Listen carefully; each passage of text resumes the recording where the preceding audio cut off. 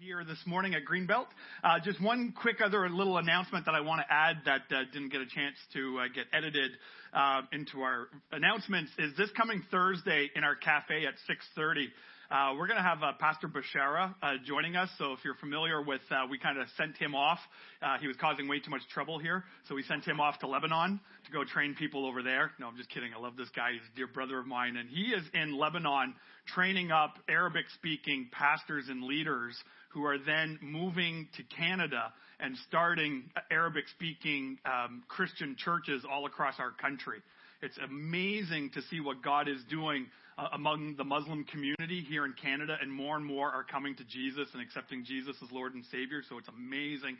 It's a huge missions field. It's amazing work that's going on. So if you'd like to hear more about the work that he's doing, that's going to be happening 6:30 in the cafe this coming Thursday. And as incentive, Bashara is bringing real Lebanese food. Not the fake Lebanese food, but that I've eaten in his home. Trust me, you want to come for that. But you need to let us know you're coming. So if you can email the office, just send that to office@greenbelt.church. Let us know how many people are coming so we can make sure that we have enough food for you and just get updates and hear how Bashara is doing, and we can be praying for him. So today we are in week 4 of our 4 weeks called The Blessed Life. And we've been looking at different parts of the Bible and looking at our own lives, because as Christians, we would all love to be a little bit more blessed. We would just love to have maybe just a little bit more money, or a little bit more time, or a little bit more health, or a little bit more, how about we call it this way? How about we just have less stress and problems in our lives? Wouldn't that be amazing? Hallelujah. Praise be to God. Wouldn't it just be nice to have life where it just felt a little bit more simple and relaxed and less hectic? Right? And culture is pushing that same kind of message.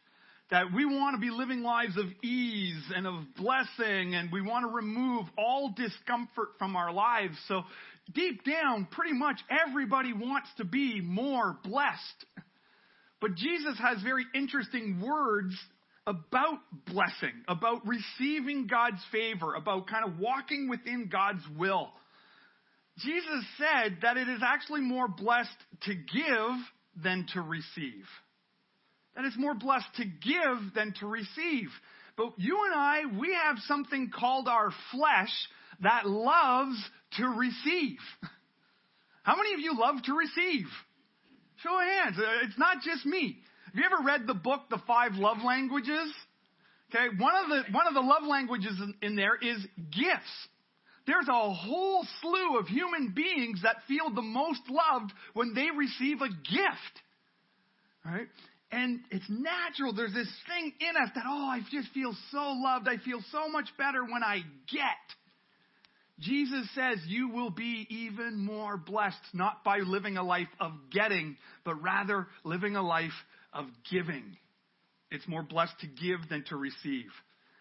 So for the past 3 weeks, we've been looking at this series. We started off in week 1, and we saw how that the key to the blessed life starts with a heart of generosity.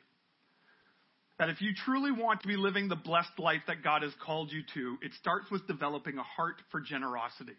And we talked about our time and our money that first week.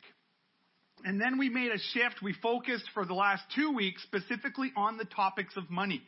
And we talked about it because Jesus talks about it. It was uncomfortable. It was awkward. And praise be to God, I've heard amazing stories about how God has worked in so many people's lives here in our church because of their heart of generosity. That there's just something incredible that happens when we can take our love of money and squish it and put it to death. And it's incredible what God does when that happens, when we are broken free from that love and we truly make God our first love. And so we saw over those 2 weeks that we said that we will give God my first and my best so that God can bless the rest. And we talked about the tithe and how the tithe can grow us in our faith in God. And then last week we talked about how because God has blessed us with more, we will intentionally give more. right? For those who God blesses more, more is expected of them in order to be used by God to bless the world and so that you can truly experience that joy that God has for you in how he's blessed you. So today we're going to make a shift. Not going to talk about money today. Today we're going to talk about time. Today we're going to talk about time, how you and I live our time. Now, because, again, Jesus says it's more blessed to give than to receive. None of us, in any way whatsoever, can receive more time than the 24 hours a day. It's just, unless a meteor kind of hits the planet and slows down the rotation, well, for the two people that will survive that event, okay, then maybe you'll get a few more hours in the day. But apart from that, it's not going to happen. There is no more time in your day. But how you and I use our time is huge. And the Bible has a lot to say about how you and I use our time, how we live a life of service, and how we develop a heart for service. So if you have a Bible with you, I'd encourage you to open up to John chapter 13. If you have the church app, you can follow along that way. I'm going to warn you, though, if you use the Bible in front of you, in the chair in front of you, if you're using that one, or if you're using the church app one, what I'm going to read is not going to read anything like that Pew Bible or what's in the church app, because I changed it last night. Instead of using my preaching Bible, I decided to use my devotional Bible. And yes, I'm that big of a Bible nerd that I've got different Bibles to do different things. I've got a Bible for certain rooms of the house. I've got Bibles that I leave in my office. I have Bibles that I leave at home. I have Bibles that I have on my mobile device. I have my devotional Bible. I have my preaching Bible. The reason I have a preaching Bible is because the font is bigger and I'm going blind. Okay, so I like the bigger font. But this morning I wanted to read from my devotional Bible. So it's going to look radically different than everything else you're seeing. And in this story of that we see in John chapter 13, this is a very familiar story. If you have been in church for longer than a year, you have heard a sermon on this topic. You have heard about it in some kind of context. The danger of very familiar Bible stories as they become so familiar to us is that we forget why they're there. Like, these stories are not in the Bible just for story's sake. It's not just filler, right? God had a certain amount of pages that he needed in his book or the publisher wouldn't publish it. It's not how God worked, right? It's not in there for filler, but it's in there because God wants to reveal truth about who he is and how he's called us to know him and follow him and serve. So in this build-up to this event, what's going on is Jesus is with his closest followers. And Jesus has been doing public ministry now for 3 years. He's been healing the sick. He's been raising the dead. He's been healing the blind, healing the deaf, healing the lame. He's been teaching people about the kingdom of God. And he's made a lot of followers. He's made a lot of enemies. He's also made a lot of people very indifferent to him because his teaching became too hard. Or suddenly people were following Jesus for what they could get. Jesus, just give us more food. Jesus, just give us more food. Jesus, just give us more bread. We just want bread, Jesus. Just give us more bread. And Jesus is doing miracles and he's feeding thousands of people. And people keep coming to Jesus. Hey, Jesus, just give us something else. Give us more bread, Jesus. And finally, Jesus does like the ultimate mic drop. He says, you know what? I'm the bread. I'm the bread. What if all you get is Jesus and nothing but Jesus? And we saw the crowds took off. They left, not interested, because they weren't getting. And then he turned to his disciples, and he goes to the disciples and says, what about you guys? Where are you guys going to leave? And they're like, where else would we go? You've got the bread of life. So we're going to stick it out. We're going to keep following you.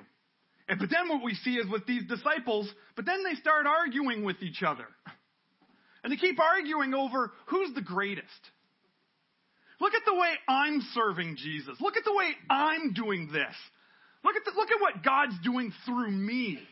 Look how great I am. Look how much better at this I am than you. And Jesus has got to kind of slap these boys around a little bit because they're just not getting it.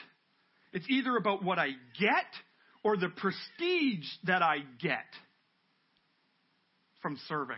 And so this is what's going on. So Jesus is now with his closest disciples. He is about to be arrested and crucified. And he knows this is coming. And so let's read in John chapter 13 what's going on at this point, just before Jesus is about to die. I'm going to read the whole chapter, verses 1 to 17. This is what it says. So before the Passover celebration, Jesus knew that his hour had come to leave this world and return to the Father. And now he showed the disciples the full extent of his love.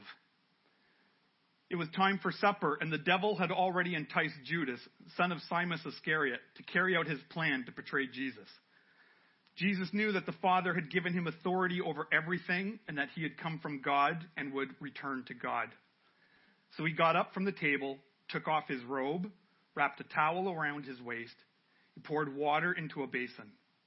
And then he began to wash the disciples' feet and to wipe them with the towel he had around him. When he came to Simon Peter, Peter said to him, "Lord, are you going to wash my feet?" And Jesus replied, "You don't understand now why I'm doing it, but someday you will." "No," Peter protested, "you will never wash my feet." But Jesus replied, "But if I don't wash you, you won't belong to me." So Simon Peter exclaimed, "Then wash my hands and my head as well, Lord, not just my feet." And Jesus replied, a person who has bathed all over does not need to wash, except for the feet, to be entirely clean. And you are clean, but that isn't true of everyone here. For Jesus knew who would betray him, and that's what he meant when he said, "Not all of you are clean."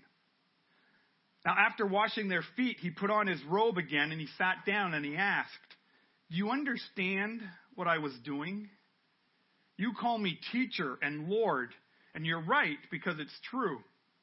But since I, the Lord and teacher, have washed your feet, you ought to wash each other's feet. I have given you an example to follow. Do as I have done to you. How true is it that the servant is not greater than the master, nor are messengers more important than the one who sends them? You know these things. Now do them. This is the path to blessing." Look real closely here at verse 17. You know these things. Now do them. That is the path of blessing. Jesus is doing something really amazing here in this story. And I think it's becoming increasingly difficult for us to understand the true extent of this story because we don't deal with slavery. We don't live in a culture where there's a class system of who is better than other people. We don't have that here in Canada, praise be to God. But in Jesus' day, they still had slavery. They still had a class system. They still categorized people on who is worthy and who is unworthy. And what would happen is when an important person would walk into another important person's home, the unimportant person would wash the feet of those important people. The slave would go to the master and remove the junk and the crud and the grime on these people's feet.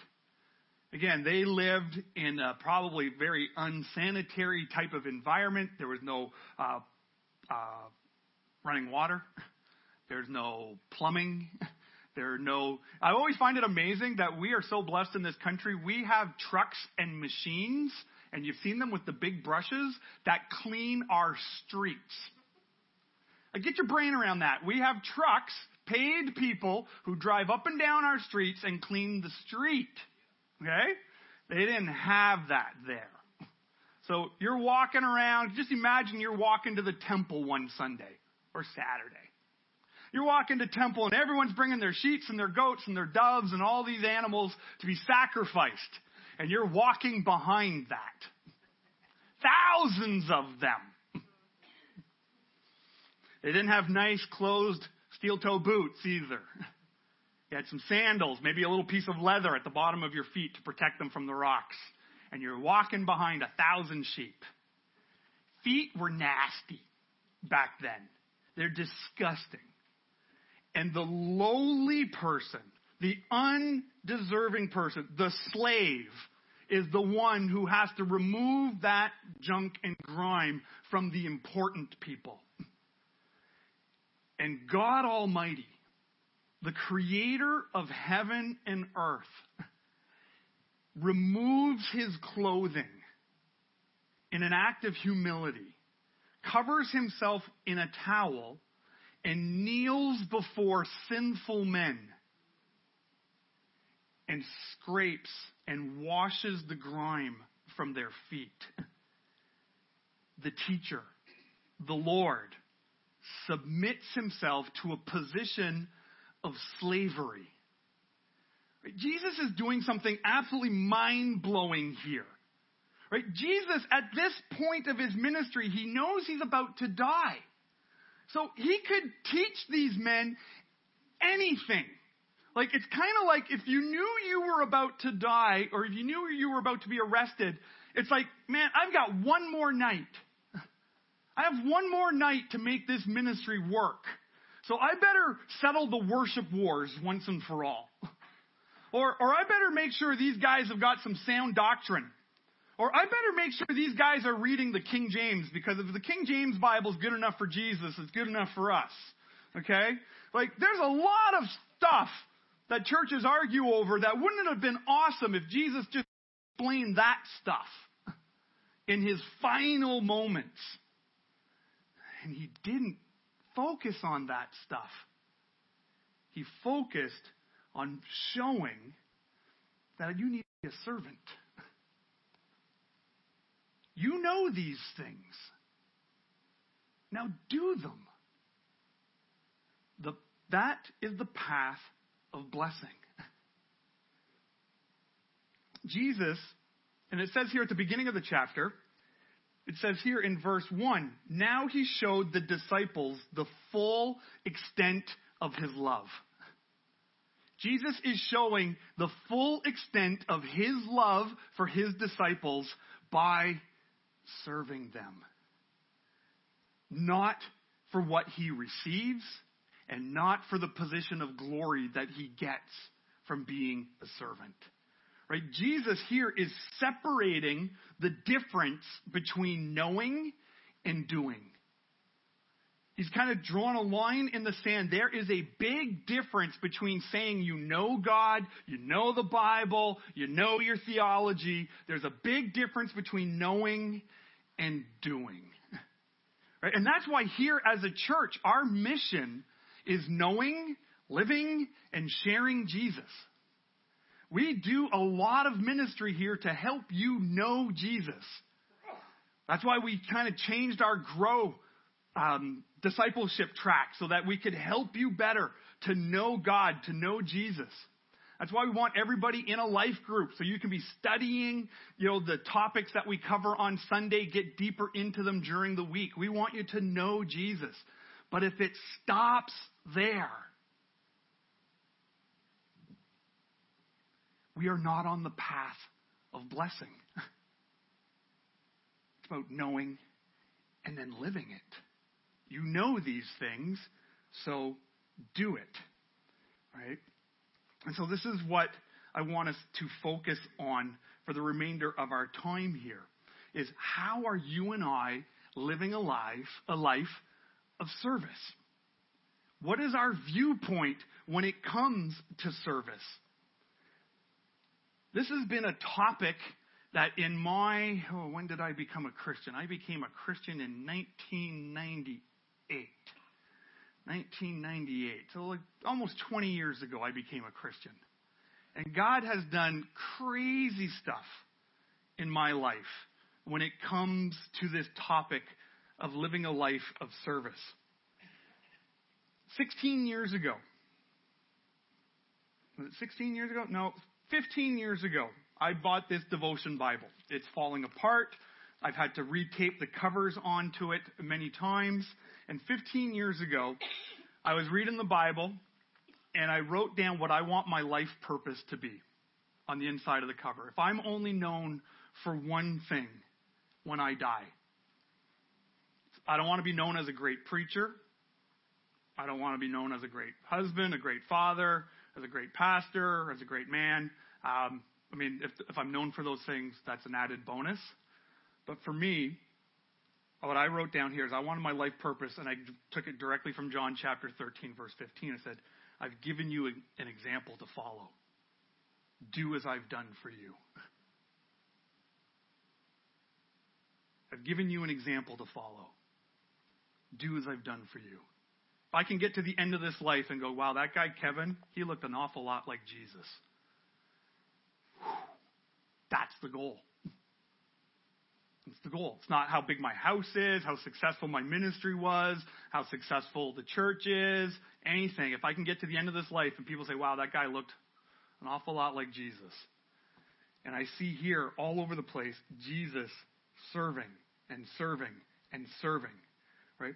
And this is what I have come to learn in 20 years of following Jesus. You will be the most blessed. You will grow in your faith in Jesus by leaps and bounds, not by what you get from God. But rather, you will grow, you will become one of those super crazy Christians.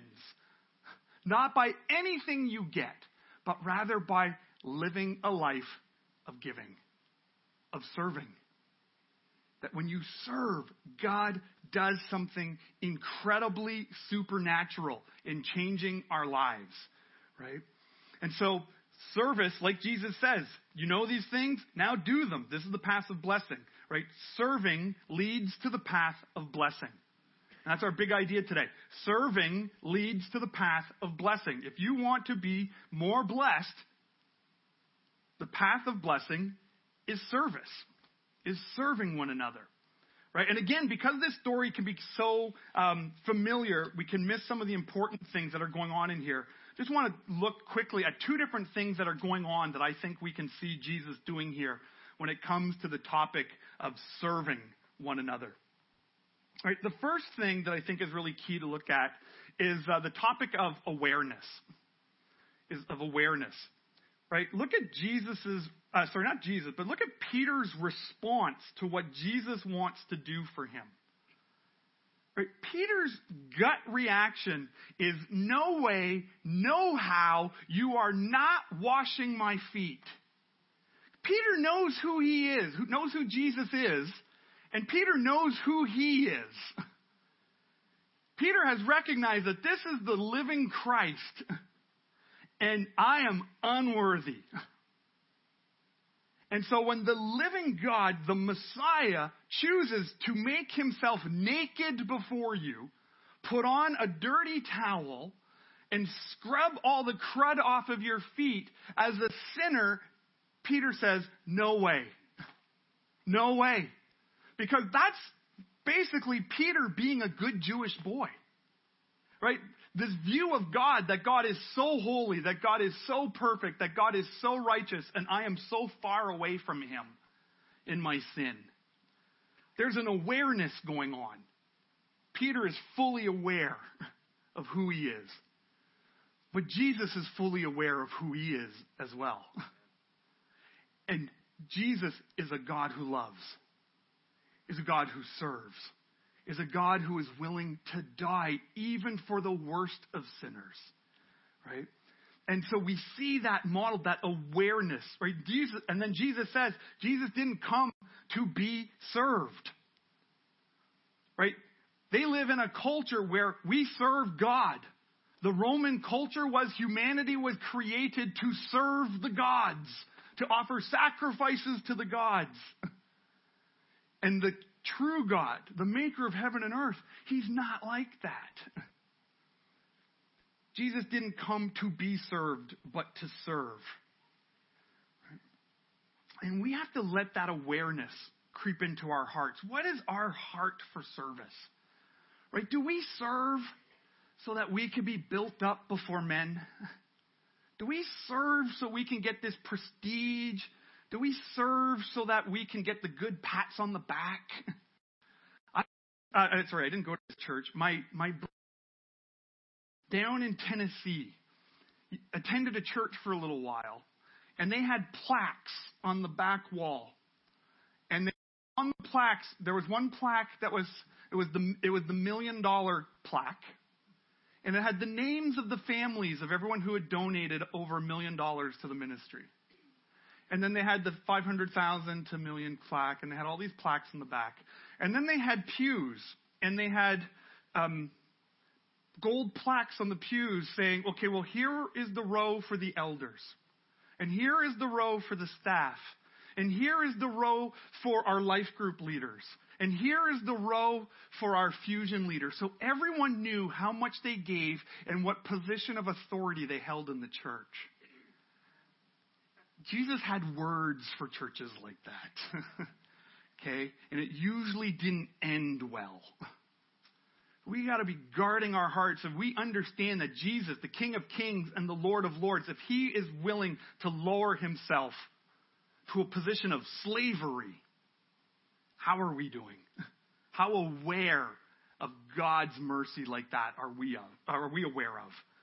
Right? The second thing that we can see in this story, there's awareness, and the second is timing. I always love Jesus' timing. It's just always perfect. It's like he's God and he knows what's going on. It's pretty incredible, right? But Jesus has got this timing, right? The disciples are arguing, who's the best? Who gets to sit at the right hand of God? Who is going to have a position of authority in the new heaven and the new earth, right? And Jesus is sitting there going, in this most stressful time. You almost wonder, it's not in the text, but when they start hearing that Jesus is going to die, I wondered if, it's not in here, but I wonder if they started thinking, hey, I wonder if I'm going to take over this ministry. I wonder if I'm going to be the new top dog. I wonder if God's going to use me to be like this. It's not there. But I've had those thoughts in my own mind when I was the associate pastor at a big, large church. Wow, if Pastor Dan ever resigned, I'd be the top dog here. Hey, Pastor Dan, how you doing? Planning on retiring soon? Right? Jesus' timing, he shows up. And his timing is, while they're arguing, while there's all this stress about his death coming, he shows them at that moment the most crucial thing that followers of Jesus need to know.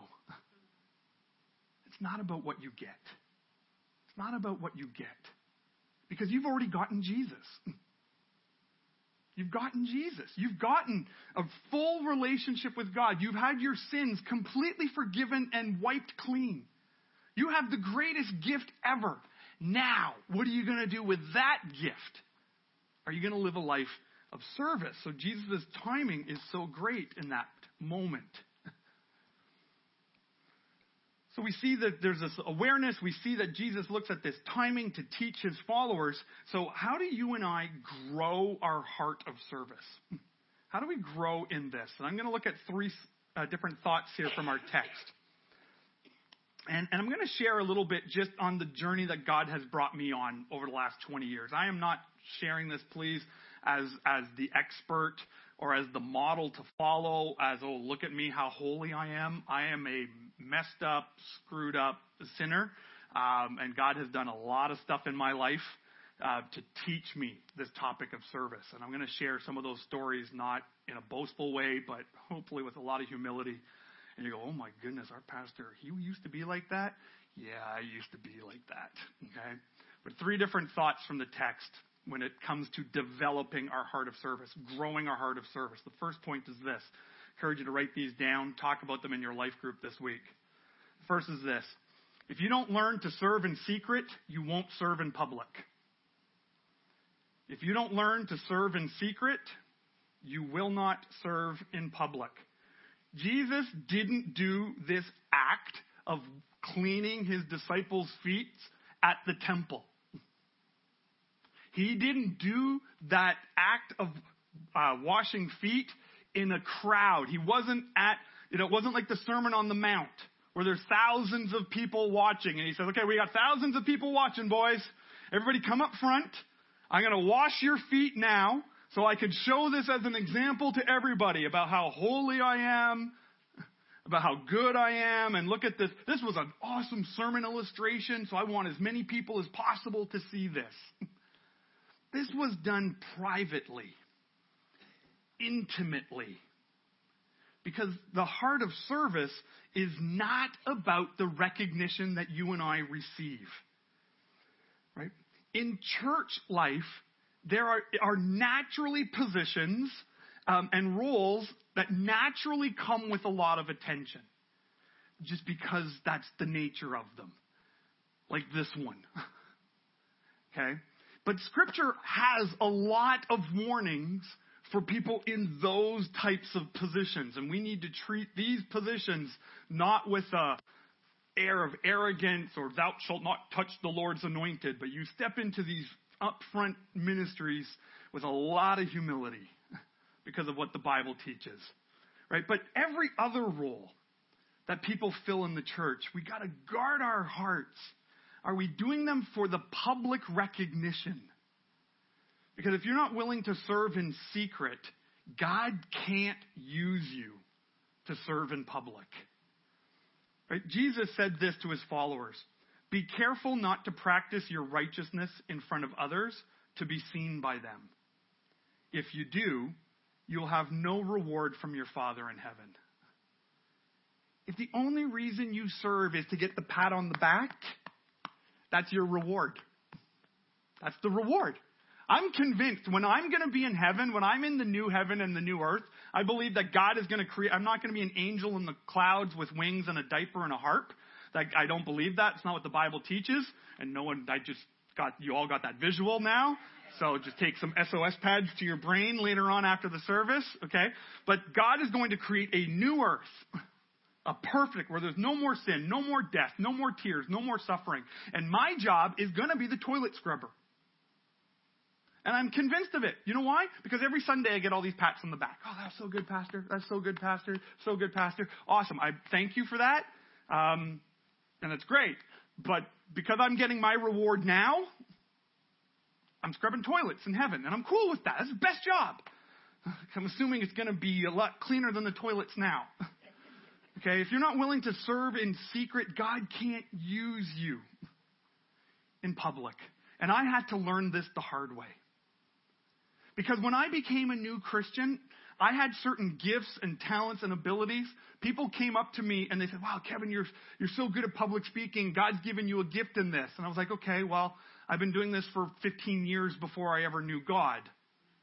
So there's a natural ability that God gives. And so people are like, wow, Kevin, you're so good at this. You're so good at this. You're so good at this. You're so good at this. And you know what happened? I became arrogant. And the Bible actually tells us don't take new Christians and put them in positions of leadership. Why? Because they'll become arrogant. And I was put into positions of leadership because of my natural ability. And I had to learn the hard way. I had to let God kick me around. At one point, the senior pastor was resigning, and they were building a preaching team. I was like, yeah, I'm going to be on the preaching team. I'm going to be preaching once a month. And I was all excited. And then the chair of the elders said, Kev, man, we love you, and we see God working in your life, and we want you to teach our kids ministry. I was like, excuse me? What? Yeah, we want you. We think you'd be so good, and we want you to teach our kids. So you're going to serve every Sunday teaching the Bible. Every Sunday. Not this once every 6 week thing. Every Sunday. You're going to be prepping little messages to teach the kids. And I'm like, do these guys think I'm a clown? They don't take my gift seriously. Don't they realize how good I am?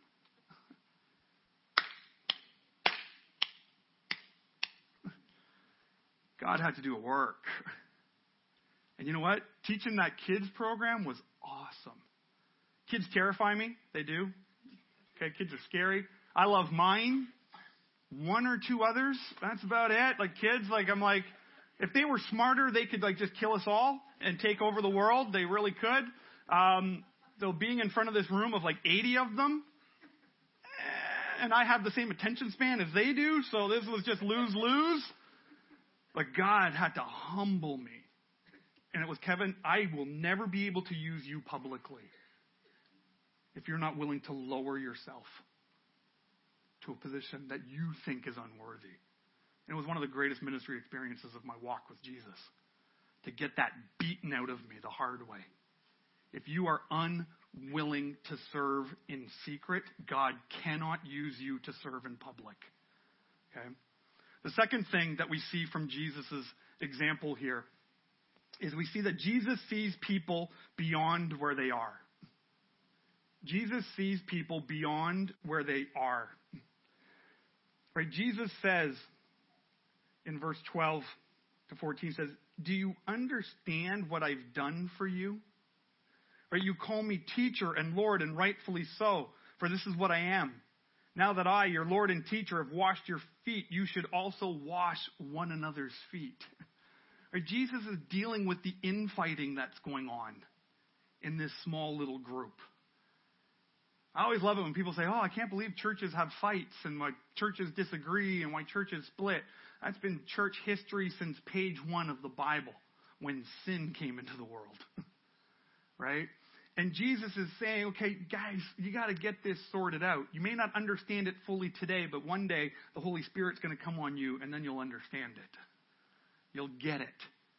That you should treat one another like the way I'm treating you right now. And then the disciples become those types of leaders. They weren't that type of leader while they were being served. Right? They weren't like that, but they became that. Jesus saw beyond where they were to where they could be. And for us, it's very easy for us to serve people that are like us. Right? It's very easy to serve in ways that are simple and easy and comfortable. But there's nothing comfortable about taking off all of your clothes. Don't do that here. It's frowned upon. Okay? But there's nothing comfortable about taking off all of your clothes, picking up a dirty towel, and getting on your knees and scrubbing people's feet. There's nothing comfortable about that. Right? But that's what Jesus is doing. And he's doing it not because these are the best of the best or because it's simple. He's doing it because he is aware of what they're going to become. Right? And you and I, we have the opportunity in this world that we live in today to bring the mercy and the love and the joy of knowing Jesus to people who are very messy. Our world is messy. The sin and the confusion and the lies that our culture is believing, it has become so messy. It's so easy for us to just huddle and serve one another. Oh, I'll just volunteer in the cafe and I'll make coffee. Praise God for you. This is not a knock against you. You're my favorite people in this church because you're here before I am and you make sure I'm well caffeinated before I get up to this podium. Praise be to God for you. Right? But that's radically different than saying, hey, I'm going to go volunteer at the hospital and I'm going to change bed sheets for someone dying of HIV. Or I'm going to go volunteer over in this organization and I'm going to help care for people who have dealt with attempted suicide. Or I'm going to help these people who are struggling with mental health. Or I'm going to work with these people or these people or these people. The world is messy, it's broken, but we need to open up our eyes to not where they are, but what God may want to do with them. We need to be aware, see beyond where they are. God taught me this one in a crazy way. It was I'm almost embarrassed to talk about this story. But 11 years ago, I started volunteering at an organization that put on a day program for adults with severe intellectual and physical disabilities. And I'm going to be real blunt. The only reason I started volunteering at that organization is because it's where my wife worked. And I figured this is going to be a nice, cushy way to spend 3 hours a week hanging out with my wife. It's going to be like date night, right? I don't have to organize date night anymore because I'm just going to go to where she works and we're going to hang out and we're going to put on little videos. And we're going to sing Jesus loves you, this I know, for the Bible tells you so. This is going to be the best. I don't have to really study really hard to prep these messages. I could just wing it. This is going to be the best 3 hours of my week. I walked into there and it was a madhouse. And I'm not exaggerating. It was just so beyond anything that I have ever experienced before. But the love that these men and women, boys and girls had for Jesus was incredible. It was like, I would go there and I'm like, oh my goodness, why doesn't my church worship the way they do? Why is my church worried about what everyone thinks about them when they're worshiping? It's like, oh my goodness. And then I was into it and I was kind of going, well, God can't really do anything here and I'm not really having any impact. I'm just going to keep doing it anyways because, I considered that least of these ministry, right? When Jesus says serve and love on the least of these, I'm like, yay, I'm filling my Christian duty of serving the least of these. And I'm up there, up in front, and there's about 30 odd people. And I kind of raise my hand, say, I'm going to pray God's blessing on you. And I close my eyes. And this one guy, I don't remember his name, somehow snuck up behind me, and his support staff allowed it. And he came up behind me, and he licked me right up the back of my neck. And I could smell adult diapers and things like that. This is not my world. This is not my world. I liked my little church world, my nice big mega church that I was serving in at the time, and the 800 people there, and it was all nice and comfortable. Now I'm being licked. And then the staff came up to me and that's amazing that he did that. It's like, yeah, no, it's not. No, it shows he cares about you. And it's like, that was messy. But God taught me a big old lesson of that I need to see people beyond where they are. I don't know what God's doing in their hearts. I don't know what God's doing in their minds. But God's touching them in a way that I'll never understand. Are you open to serve that way? Can you see beyond what you and I can see?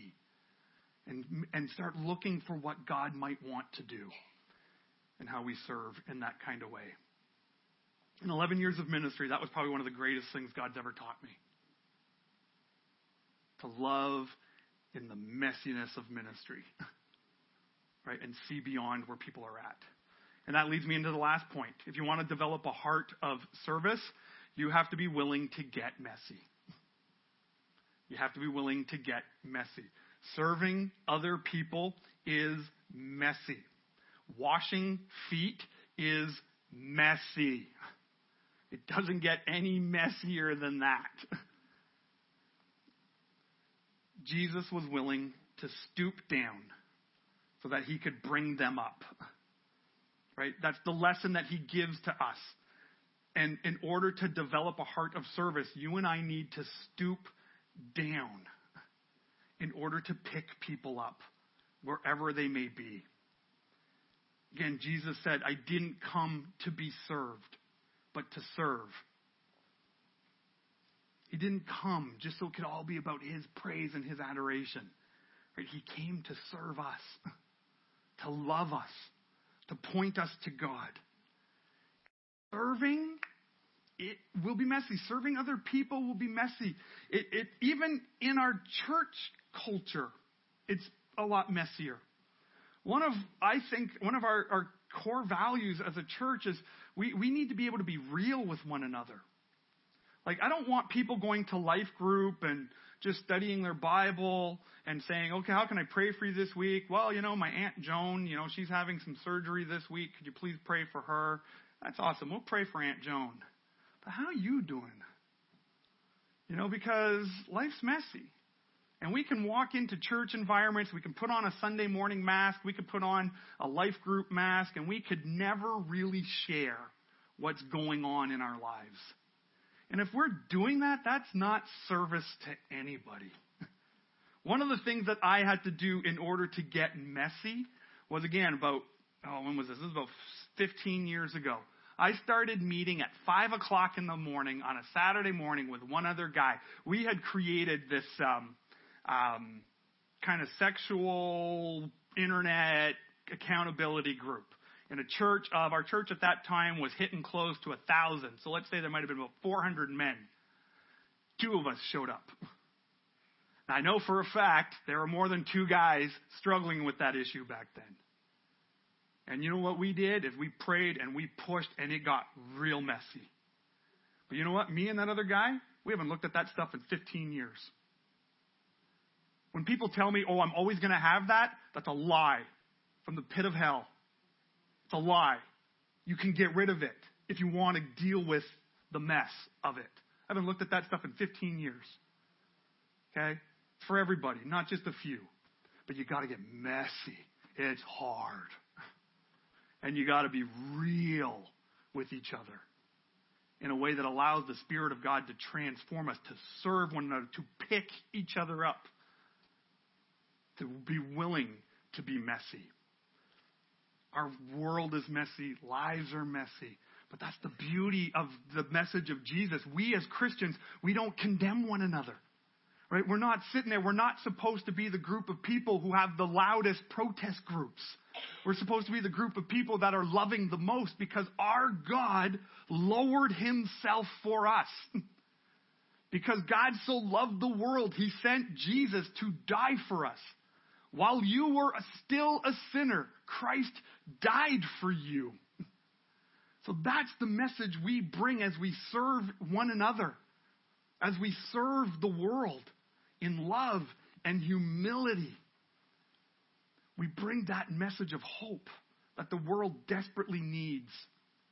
Right? The big idea, again, is Jesus separates the difference between knowing and doing. Jesus separates the difference between. And I want to close and I want to ask you a very simple question this morning. It's not a hard one. It's a simple one.